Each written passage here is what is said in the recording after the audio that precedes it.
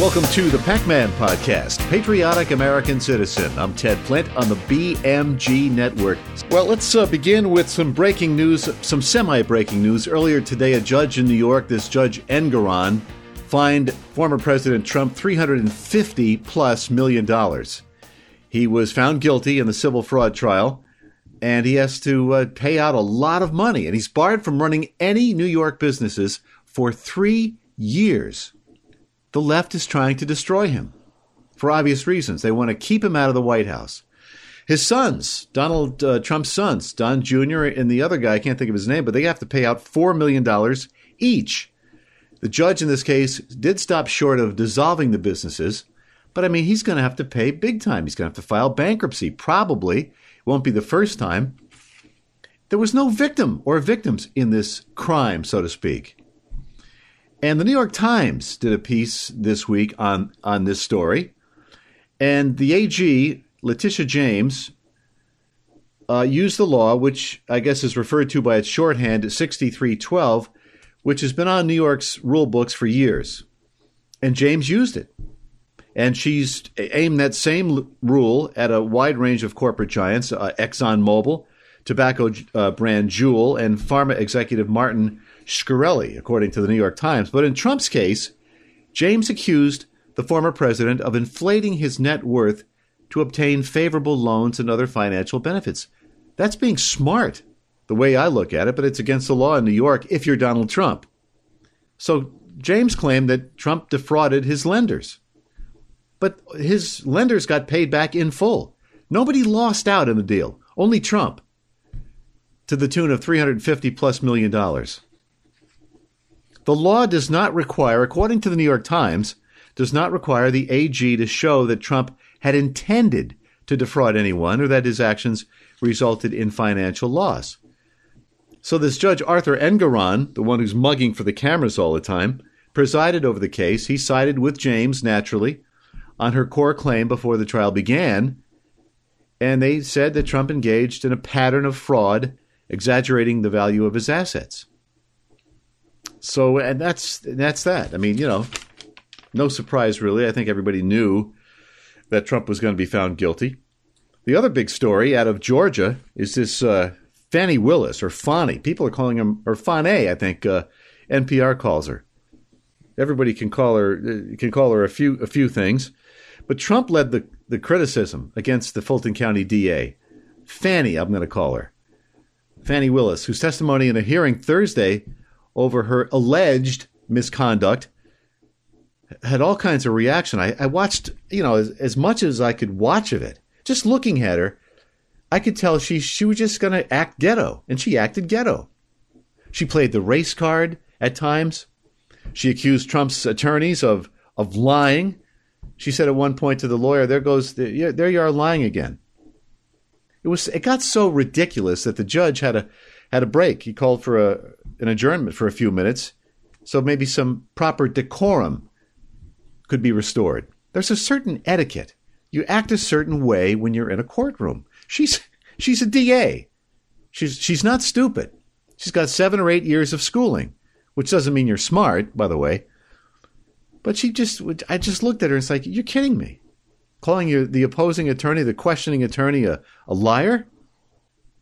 She was on the defense over her romance. She admitted the romance of this Nathan Wade, a prosecutor who was, you know, looking into Trump's election meddling in 2020 in Georgia.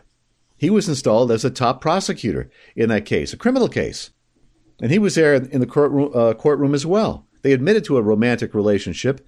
I guess he was separated from his wife. I'm not going to go into the he said, she said business. But a judge will eventually decide if it's enough to disqualify Willis and Wade from prosecuting the case. MSNBC, according to this report from Newsmax, just stated the game's over for the fake Fani Willis case in Georgia. Another scam coordinated with the Biden White House for purposes of election interference. That's what Trump actually posted on Truth Social. Jim Jordan, House Judiciary Chairman, who has an open investigation into whether Willis's office was using federal funds to prosecute Trump, said your tax dollars should not be used to pay for Fani Willis and Nathan Wade to take a vacation. Those are the allegations. And they certainly shouldn't be used to target their chief political rival. That would be Donald Trump. And this from Rep. Andy Biggs, a Republican from Arizona. Trump prosecutor Fani Willis blew your tax dollars on lavish vacations. My legislation, the Willis Act, prohibits federal funds from being awarded to her DA office and requires the office to repay federal funds. And a CNN columnist, that's how bad it's gotten for Willis. A columnist from CNN said Willis and Wade need to step aside. She was ticked because how dare, people question her motives. I don't care about her relationship with this numbskull. Meghan McCain said Fani Willis for the new season of Real Housewives of Atlanta. That's how they roll in Atlanta, in Fulton County. And she's investigating Trump. Can you imagine? But, when she was not so subtly playing the race card, I said to one of my colleagues at work, we were watching a few minutes of it. It's like, this woman she's ridiculous. I mean, what is going on? Another big story late this week, in a vague statement out Wednesday by the House Permanent Select Committee on Intelligence, the chairman of that committee, Mike Turner, Republican from Ohio, raised a serious national security threat, which lawmakers, I guess, eventually had been briefed, and he put something up on X about it. He said, I'm requesting President Biden declassify all information relating to this threat so that Congress, the administration, and our allies can openly discuss the actions necessary to respond to this threat. And, Joe Biden, he doesn't know which way's up at this point, but I guess the threat, from what I read of it, is from North Korea. I mean, take your pick. It could be from, Russia and Ukraine. It could be from China.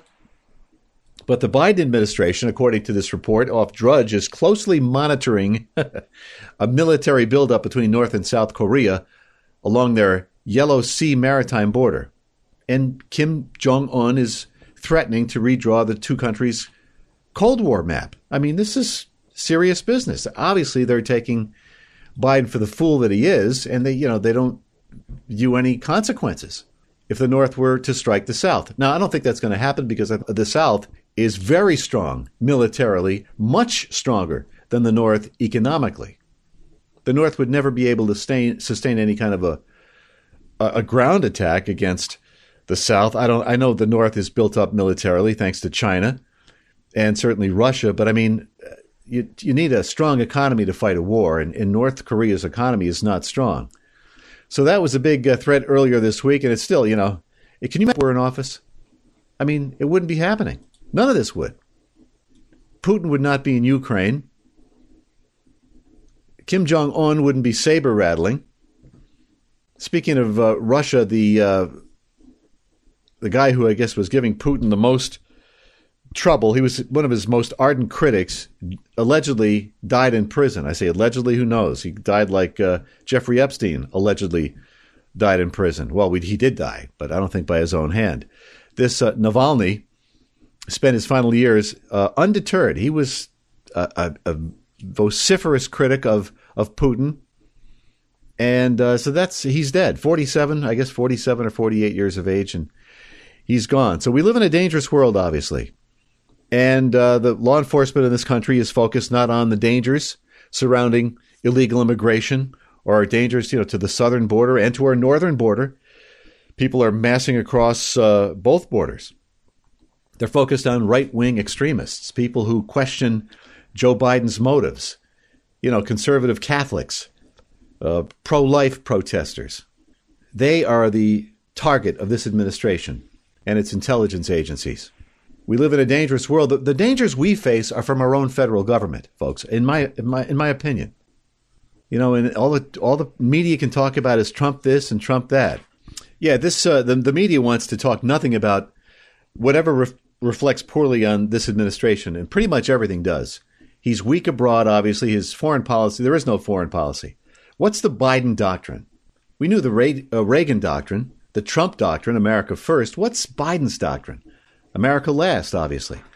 And he's saying, that inflation is in check. It's not in check. I don't care what the numbers the government puts out. The Labor Department put some numbers out today that its producer price index, which tracks inflation before it reaches consumers, rose 0.3% from December to January, after falling 0.1% from November to December. So they're saying, not to worry, everything's in check. Have you gone shopping for food? And I've said this a million times. I apologize for repeating myself. I do most of the food shopping for our family. And I mean, eggs are $4 a dozen here in upstate New York. I don't pay $4 a dozen. I go to an Aldi's in Rensselaer and pay $1.67 a dozen, which is where they should be. And I know it's a supply and demand issue, partly. But there's some funny business going on with eggs, especially. In the wintertime, they jack up eggs. A couple of months ago, they were $1.50. Now it's $3.99, $4.99 for extra large eggs. Who's going to pay that? I guess people are dumb enough to pay it. That's why the prices stay high.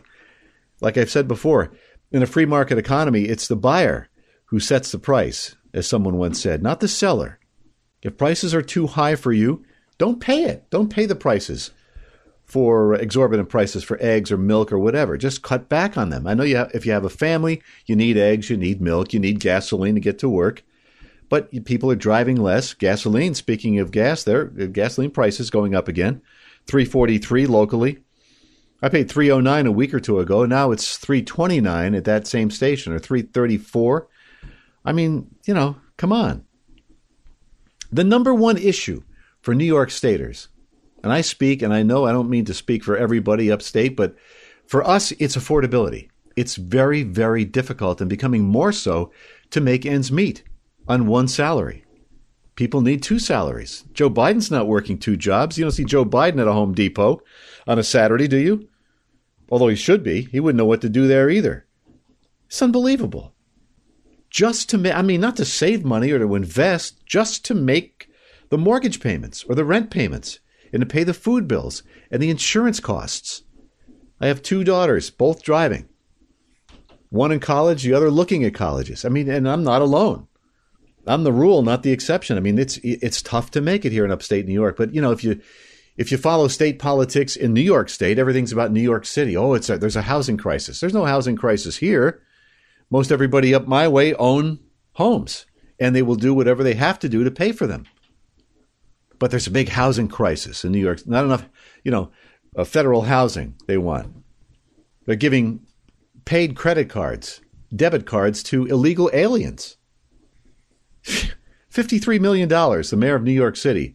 He wants these credit cards, refilled every month so these illegals can pay for room and board and food. And he wants us to pay for it. And he wonders why. He doesn't care, evidently. But state leaders can't figure out why 102,000 people left New York State last year, and more are going to leave this year. And after I retire, I'm going to be among them, I believe. They just redistribute wealth here in New York State, and they take it from the people who produce it, and they give it to the people who don't produce it, who consume it. You can't do that indefinitely. Something has to give. You have fewer people kicking into the pot, more people taking out of the pot. It's not, you don't have to be a PhD in economics to figure it out. Inflation, I don't know what the number they're giving us. I don't even pay attention. Eggs, gasoline prices. Actually, overall prices are up 19% from where they were a year ago. All right, we got to wind things down here. The Chiefs, won the Super Bowl again, second in a row. I guess 3 out of the last 4 years. The Chiefs, people are talking dynasty. Patrick Mahomes, he's been in the league, 6-7 years? Already one of the all-time greats. You have to give him his due. There was a mass shooting after the game. I guess police have made 2 arrests. They've arrested juveniles. How they got the guns? Obviously, the guns were not legal. But a number of people injured, one dead, fatally injured. At a Super Bowl, people expect to be safe when they go to a football game. They're paying big money, hundreds, thousands of dollars in some cases, to watch a football game, and here you got to worry about getting shot at. Unbelievable. I guess Taylor Swift, I read today, is donating $100,000 to the family of the young lady who was killed. Pretty young girl. She may have been in her 30s, had an Hispanic name. I can't think of her name right off, but it's just so tragic and needless. Alrighty, no doubt that, the left is going to be calling for more gun control laws. So these gangbangers, they get the guns, they shoot up the population at large, they shoot up each other, and they face virtually no repercussions. They're let out on no bail here in New York State. But the government here in New York State, the legislature wants to keep tacking on all these anti-gun bills. Wish I had more time. We've got to run. Thank you very much, folks, for tuning us in. If you want to check out all the fine programming we have for you on the BMG Network, check it out. Go to the bmgnetwork.com. Look at this program, which we air at least once a week, the PAC-Man with me, Ted Flint. My daughter, Madeline, is going to start doing podcasts again. She's very busy with school. And some other really fine shows, really good programming. We're working on a column which should be up there maybe Monday, Tuesday of next week on NPR. Or more specifically, the Corporation for Public Broadcasting, which funds NPR and PBS. It's basically state-run media, and we pay big money, over $500 million a year in tax money. Government takes money from us, supports NPR, which is state-run radio and TV, and at the same time, the CPB gets all kinds of the donations from these large left-wing corporations. We'll have the column up for you probably by Tuesday. Look for that. It's under the PAC perspective. Want to contact me directly? It's PAC-Man, PACMAN, at thebmgnetwork.com, all lowercase. And don't forget, hit like. Make sure you hit that subscribe button and share with your friends on social media. Thanks for tuning us in. And if the Lord wills it, we will talk to you soon. The PAC-Man Podcast was produced and edited in the BMG studio. Music by Kevin MacLeod. For more episodes of the PAC-Man Podcast, go to the bmgnetwork.com or go to the BMG Network on Facebook. And be sure to tune in to the next episode of the PAC-Man Podcast with Ted Flint.